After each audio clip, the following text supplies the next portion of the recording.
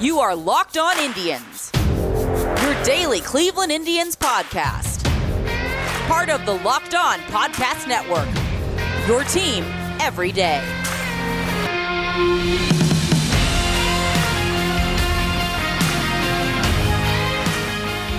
Hello, everyone, and welcome to Locked On Indians. I'm your host, Jeff Ellis. We have not really a special guest, but I've been talking about how I was bringing in two permanent hosts, or two additional hosts to the show. You got to hear Pat over the past few weeks. Today, Caleb Phillips joins us. I will give him a chance to tell you where to find his work. He's been writing for IBI, getting some time in Akron, which, if any of the listeners know, really exciting team, especially post trade deadline. So we'll definitely talk some Akron because previous experience, I know writing. I got to know when I was looking for guest hosts, the fantastic work he was doing with I don't want to butcher the college. I won't say which college because I want to say like Hillsborough, but that could be wrong off the top of my head. And he's also been doing all the great. If you notice, the Locked On Indians account is no longer dead. That is all thanks to Caleb. So without further ado, Caleb, anything else you want to tell them? And if nothing else, make sure to tell them where they can find you on Twitter. Absolutely, yeah. Caleb Phillips is the name. Yeah, you can find me on Twitter at CalebPhillips8. Also, make sure to follow the Locked On Indians Twitter at Locked On Indians, or I believe it's LO_Indians. So make sure you're following that page as well, trying to get out some content there as well. But yeah, Houghton College is where I went. I did some work there and now been writing for IBI this summer. So it's been a fun summer, and I'm happy to be a part of the team here at Locked On. I had the H right. I was at least a little close, which I'll give myself credit for. Like I said, today's show, if we have some time, we'll talk about the White Sox series. It was a weird series. I think very squarely would be the best way to describe it, is weird. But first, the deadline was so active. I did a Locked On Now, so you can find that video of talking about it. But I just thought we'd talk about some of these trades and maneuvers. And with Pat, I talked about the Cesar deal for Connor Pilkington depth. But I was just kind of curious, like I mentioned earlier, you have some time in AA. Have they made any note or mention of Connor showing up there yet with the Indians?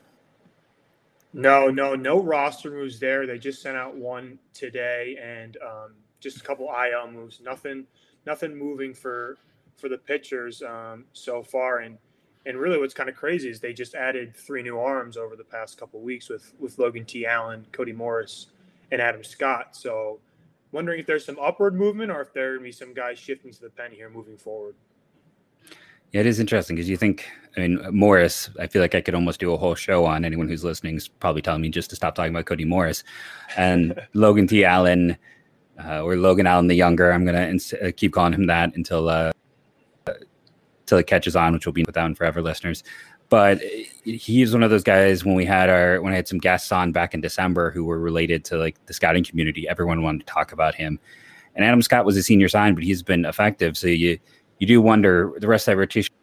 And I know Juan Hillman pitched yesterday, second round pick, if he is going to shift roles or if he will get promoted. And then, at some point, Joe, I was talking to someone last night, maybe you can shed some light. What is Joey Cantillo's injury? Do you know? We have not seen him all year, but so when I talked to Rugi, probably manager of Akron Rubber Ducks, Rugus Odor, the uncle of Rougned Odor on the Yankees, he just said it was an oblique injury, and obviously that progressed into something that they didn't really want to mess with. And last I asked, they really haven't heard anything about him. I should have asked Adam Scott and Cody Morris, and I may ask them if I'm out in Akron here this coming week, what he's going through, but doesn't really seem like he's going to be out there anytime soon. And with the pitching depth they're getting, he might not need to be out in Akron. Maybe if he does report somewhere, maybe it's Lake County or something like that. But we'll see what happens. We haven't really heard a lot about him in the last couple of months. He's another one of those Rule 5 guys, so they need to figure something out exactly with him, or maybe they tried to hide him in that own separate way. Before we move on to the big 3 deals, I talked about at the end of the day for Cesar, I'm happy they took the best offer, and everyone who gets mad, the one thing I trust the Indians implicitly with is scouting high-level arms in other organizations. Like I would think fans would learn by now. I remember I am of an age to have been like outraged when they traded Westbrook and got Corey Kluber, because in my mind I thought they were getting Corey Lubick, who was an Ohio State pitcher, who was like a top 100 prospect. I thought for sure they're going to get a valuable Pete, and then I was like, this Kluber guy isn't even in their top 10. I was going and digging places. So I've learned my lesson. What were your kind of thoughts before we move on to the Friday trade? Yeah, I mean, I think share that thought with you is if Cleveland's acquiring an arm, there must be something there they think they can build on, or they really like a certain skill set of that person. I definitely share that sentiment for sure. In their track record, they pick up guys they think can pitch, and they try and add a couple of things with their pitching development, and they've done a great job with that over the years. So I definitely trust them as well. And I was trying to find my old tweets on Pilkington back from his college days, and I thought it was interesting that I found one where I was doing like a mid-July of that draft season, like top 10 mocks. It was like just totally off the cuff, and I had him going 6th overall.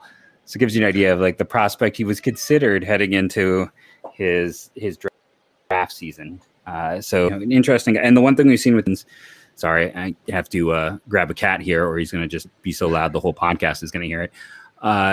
One thing we've seen with the Indians specifically, more 2019, just because how weird 2020 and 2021 were, is they don't get as stuck on junior year production. They drafted a lot of guys who were really good in the Cape in 2019, like Hunter Gaddis, who did not have the best junior year. So we've seen some of that with them, and I'll be curious to see what they can do with Pilkington.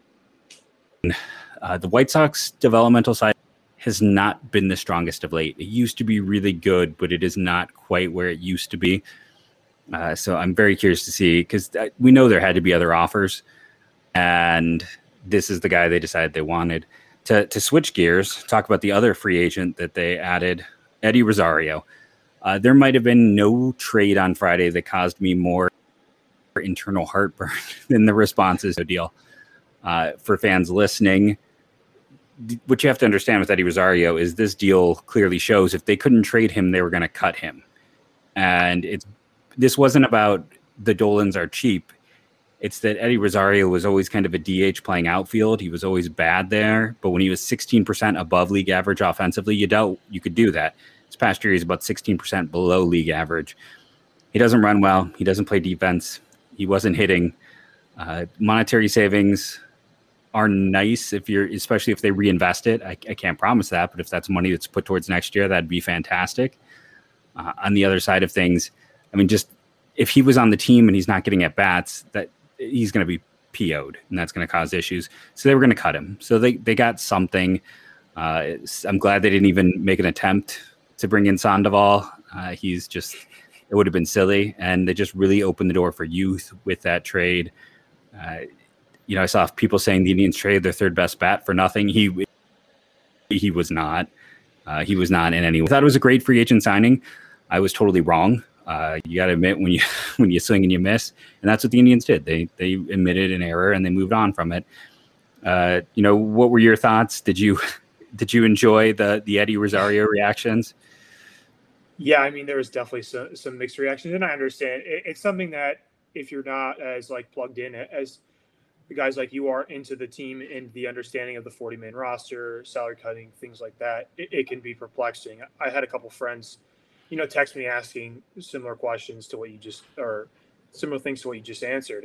And I think the good thing is they saved about $2 million. That's what Zach Meisel reported this past weekend. And, that's, at least you're not paying him all the $8 million that was owed to him. So that's a little bit of savings. But I mean, the good thing is that they're opening a roster spot. So we're going to be able to see some younger guys get some at bats moving forward. Maybe that opens a spot like Nolan Jones here in the coming days, which I know some of our listeners are clamming for. But we'll see what happens here moving forward. I mean, he wasn't providing them anything.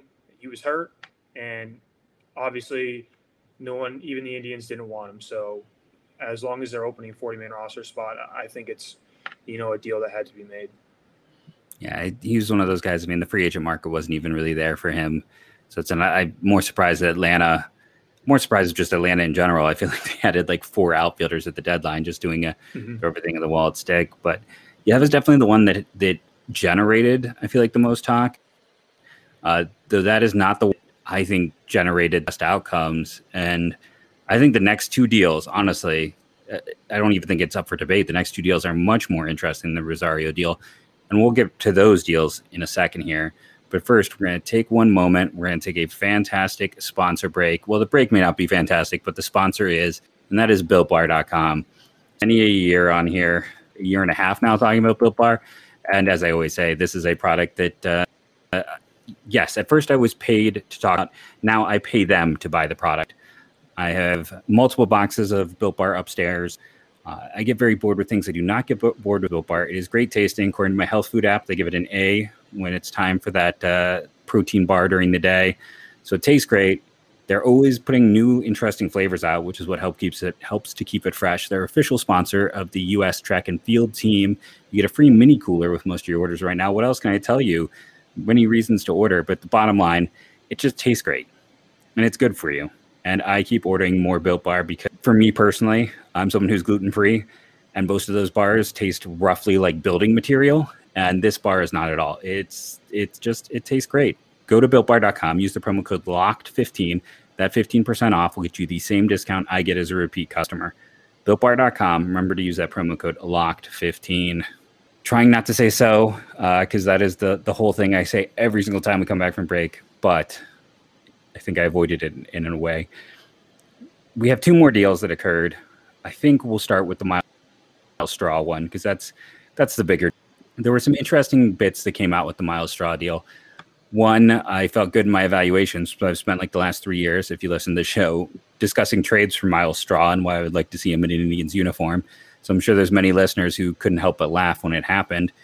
Additionally, it turned out that the Indians have been trying for a few years to add Miles Straw. And I have a theory of why it finally came together this year. But they do that Straw trade for Maton and Yainer Diaz. Yainer's probably the 3rd best catching prospect, but probably also wasn't a catcher, if we're being honest. Another guy who would have been Rule 5 eligible. I don't think there's any way they would have protected him just where he was placed. Maton has the great peripherals, the great spin. He never was given consistent reps here, and he was just never consistent here. The reason I think finally came together was I think the Houston Astros got desperate. This deadline was supposed to be, I mean, I had people telling me that you weren't going to see any big prospects go, talking to organizations. And then all of a sudden everything turned on its head and it became a seller's market. It turned.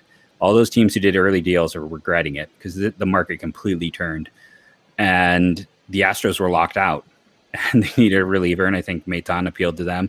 I think Miles Straw's performance this year also made it so the Indians felt a little bit comfortable paying more. I don't want to hog all the airtime here, so I'm going to throw it to Caleb for your thoughts, and then I'll maybe put a button or talk a little bit about just why I like Straw so much. Yeah, I mean, Straw is definitely an interesting ad, and there's definitely a lot of reasons why the Indians would have wanted him. I think a lot of people right away they comp him to Bradley Zimmer, and there are definitely some similarities. Obviously, speed oriented, not a lot of power.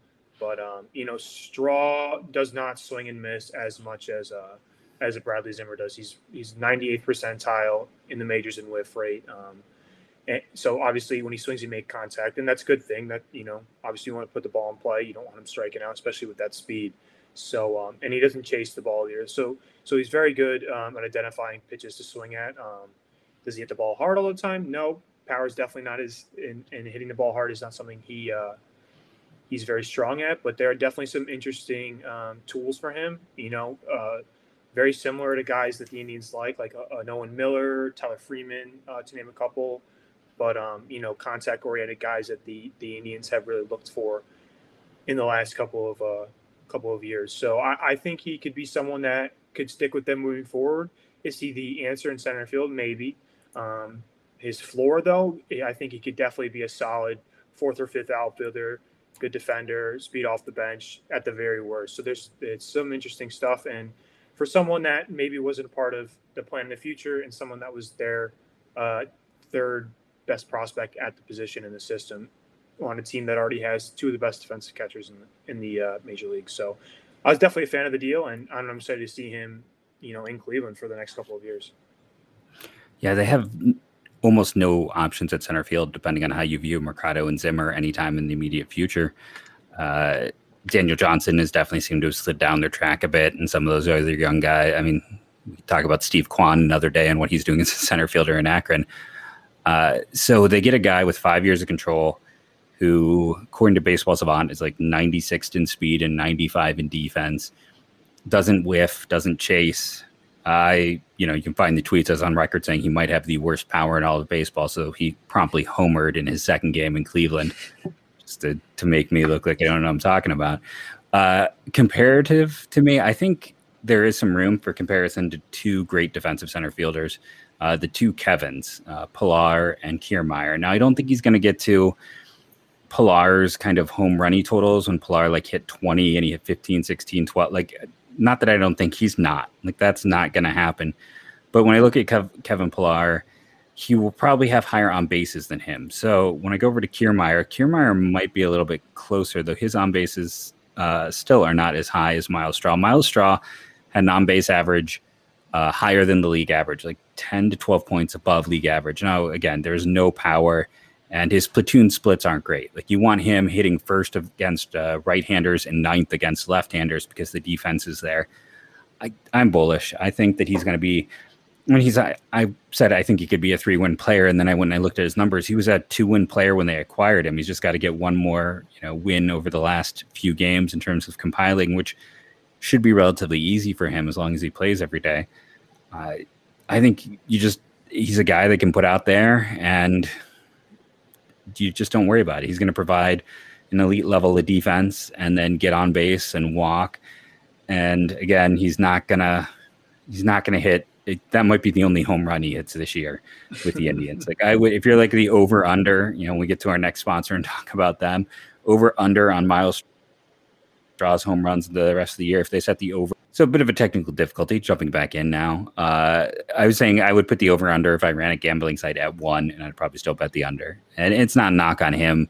He is what he is. He's on base, speed, and defense. And the nice thing with that profile is it's one that's less likely to slump just because of that ability to walk. There's also to get on base. Do you have any other points, anything you want to say about any of the other parts or pieces in that one? No, yeah, I think you hit it right on the head. I mean, he's someone that, they could definitely put out there and not really worry about too much. And with the inconsistencies they've gotten with the outfielders that have been coming up, Mercado, Johnson, Zimmer, it'd be nice to have someone that what you're going to get from him. So, like I said, excited to see what the Indians get from him moving forward. Then they did one more kind of last moment deal, which was interesting. And I'm kind of having a bit of now I remember. I was forgetting the secondary part. Jordan Luplow was and I'm glad to see him gone for no other reason than I feel like no matter how I say his last name, someone tells me I'm saying it wrong. When I say Luplow, when I say Luplow, there's always someone telling me, no, it's the other way. And I watch the games and I sit there and I've overthought this to the point I just can't get it right. So I'm glad that he is traded away just because his name was an Achilles heel. He was so good in 2019. 2020, he started off rough and had a good ending. This year, he started out great. Then he kind of slowed down. Then he got hurt.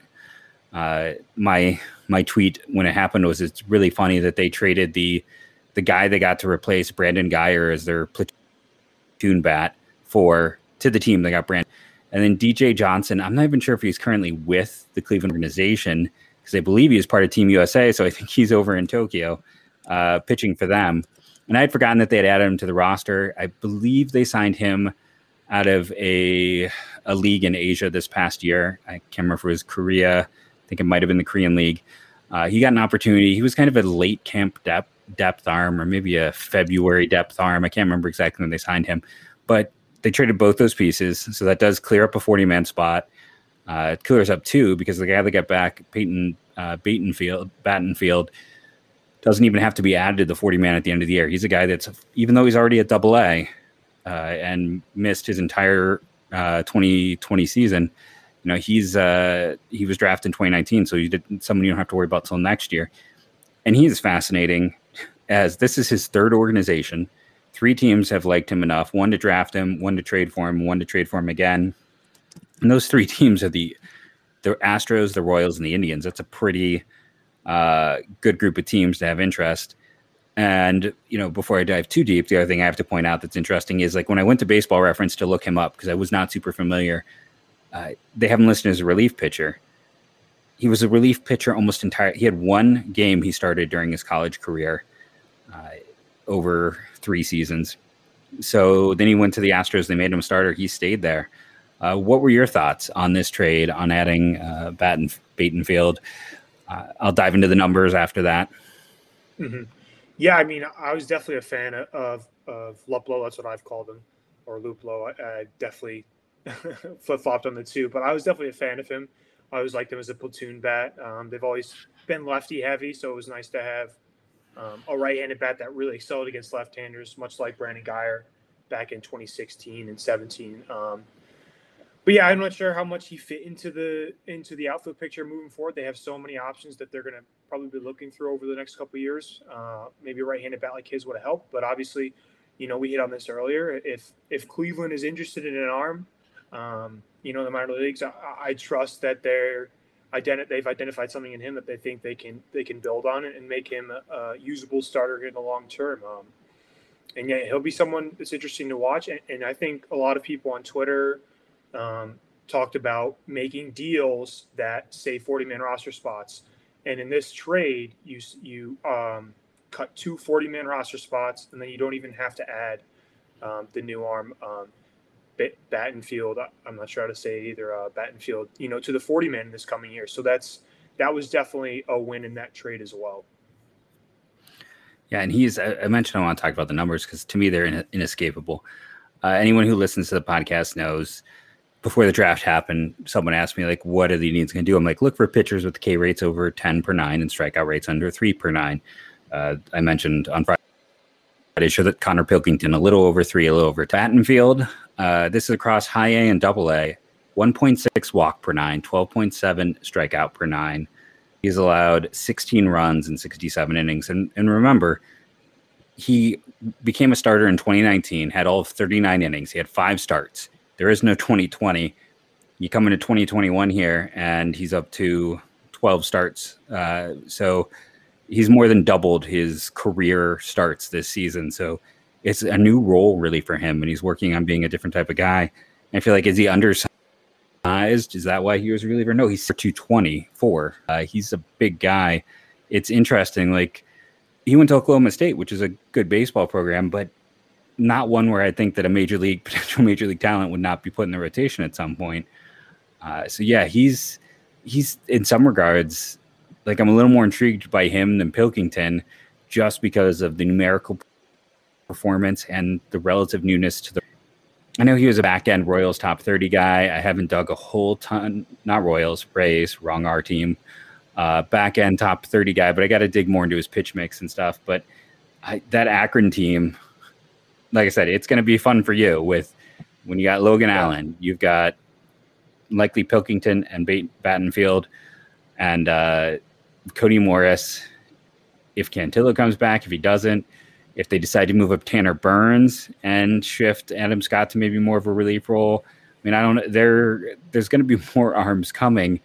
That rotation, I don't know if I've ever seen a rotation that's literally 5 top 30 prospects before. That's going to be something to watch. Absolutely. And I think what, Cleveland Indians fans should be most excited about with that is a huge issue this year was the lack of upper tier depth in their starting pitchers. So with this coming up here, you got, 5 or 6 guys that could potentially be added to the 40-man in the next year or two and really provide some good and quality depth here moving forward. So that's exciting for sure. And then they'll still have Bieber, Savali, Plesac, and guys like McKenzie hopefully continue to develop, Eli Morgan here moving forward. So it's definitely exciting. And hopefully if this depth continues to excel, they can move that into reinvesting it into other pieces that are of need, maybe an outfielder, maybe a position player or something like that. All really good points. They definitely, that depth has been such an issue with that team at points. I mean, with the major league team, with the minor league team, we've seen a lot of great organizational soldiers pitch up and down, but having players who the organization views as potential major league types is huge. Let's take another quick sponsor break here. And I kind of hinted at our other sponsor today. That is BetOnline, our official sponsor for all things lines, anything you can imagine they have over on betonline.ag. And if you heard the typing, that means we're going to go look and see what the line is for tomorrow's game. Remember that when you .ag, you want to use that promo code Locked On. That promo code is going to get you a 50% bonus on your first deposit. That's right. Whatever you put in, you get 50% more. Is a day game. If you did not know yet, Eli Morgan on the mound versus Toronto Blue Jays, who have Robbie Ray on the mound. This is versus the Indians. You got to look at where those two teams are trending. I'm sure you can guess the Indians are the team getting a run and a half. If you think that Eli Morgan is going to beat the Blue Jays tomorrow, then you should go over to betonline.ag, our official sponsor for all things betonline.ag, promo code Locked On. So I said, if we had time to get to this White Sox series, we don't need to go in depth. I think at the end of the day, taking 1 out of 3 is pretty decent when these are two teams trending very different directions. So much so that one team got worse for this year while the other team got better in a trade. Again, I think it was a good trade. I'm not criticizing it, but these are two teams trending in opposite ways. The offensive explosion on Saturday was fun. To tell a personal story, today I did not watch the game. I took my daughter to a local Northwoods League game, and at the end of the game, she got to run the bases, except for she's 3. She didn't know how it works, so she kept running. So she crossed home plate 3 times before I was able to get on the field and explain to her, you can stop. I bring this up because she crossed the plate as many times in the game today as both teams did. She officially had as many runs scored as the White Sox and the Indians. I understand the drama with the hit pitches. I did not understand how much that is a thing. Like White Sox fans, there's a subset of White Sox fans who think like it's intentional.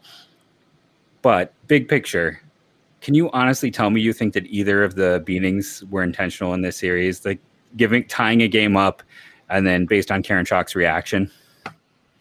Yeah, no, their plan is to pitch an up and in. They talked about that. That's where they're pitching him. And it's clearly obvious that neither was on purpose. And I get the other side more in the middle where you got to stop hitting him. It's the same thing with the Marlins and Acuna over the last couple of years. But, two guys that don't exactly excel in control at times. Quantrill's got that fastball that really runs in on right-handers. And Karinchak, we know how he's been since the new rules have kicked in. So, it's just something that's part of baseball, and you understand why they're upset, but definitely some overreactions, I think, on the Chicago side. We saw multiple issues with Karen Schock in this series. General view, do you keep him in that back end role? Do you keep rolling him out? I mean, I've talked about the spin rate drop, and I've also talked about, this is a guy I saw in the minors, back when I was covering AA.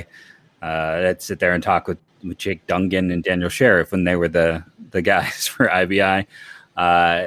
He had that big leap. Do we now think that all of that leap was due to some spider tack? Yeah, it's really hard to wrap your mind around that. The only reason he was this dominant pitcher was because of a little sticky stuff. I think he's maybe not as good as we've seen him, but I think he's someone that can be effective. Still got a really tough arm slot, still mid to upper 90s, and with a really good breaking ball. Is he a back end guy moving forward? Maybe not. Maybe that's what was the difference for him. But I think it's still someone who can be effective moving forward. And at this point in the season too, I think you got to let him try and work it out. The Indians aren't playing for anything at this point except developing these guys and getting them better here moving forward. So, I think you kind of just keep it as it is. And then if it continues to regress this badly, I think that's where you start to reevaluate going into next season. What I worry about him with is just, again, that experience of being around him in AA. He's, I don't want to, we get used to throwing labels out there like, oh, that person's OCD. And I don't want to ever do that because that gets overdone. So that's just the better way to put it nowadays. I know that reviewer of mine who said I'm too woke is right now grinding his teeth. I'm sorry, dude. But like, he is someone who's just a stickler for detail. Like he would have a specific number of pitches he had to throw to warm up, and if he didn't get to that number, it would affect the way he pitched at points. I wonder how much he is in his own head right now.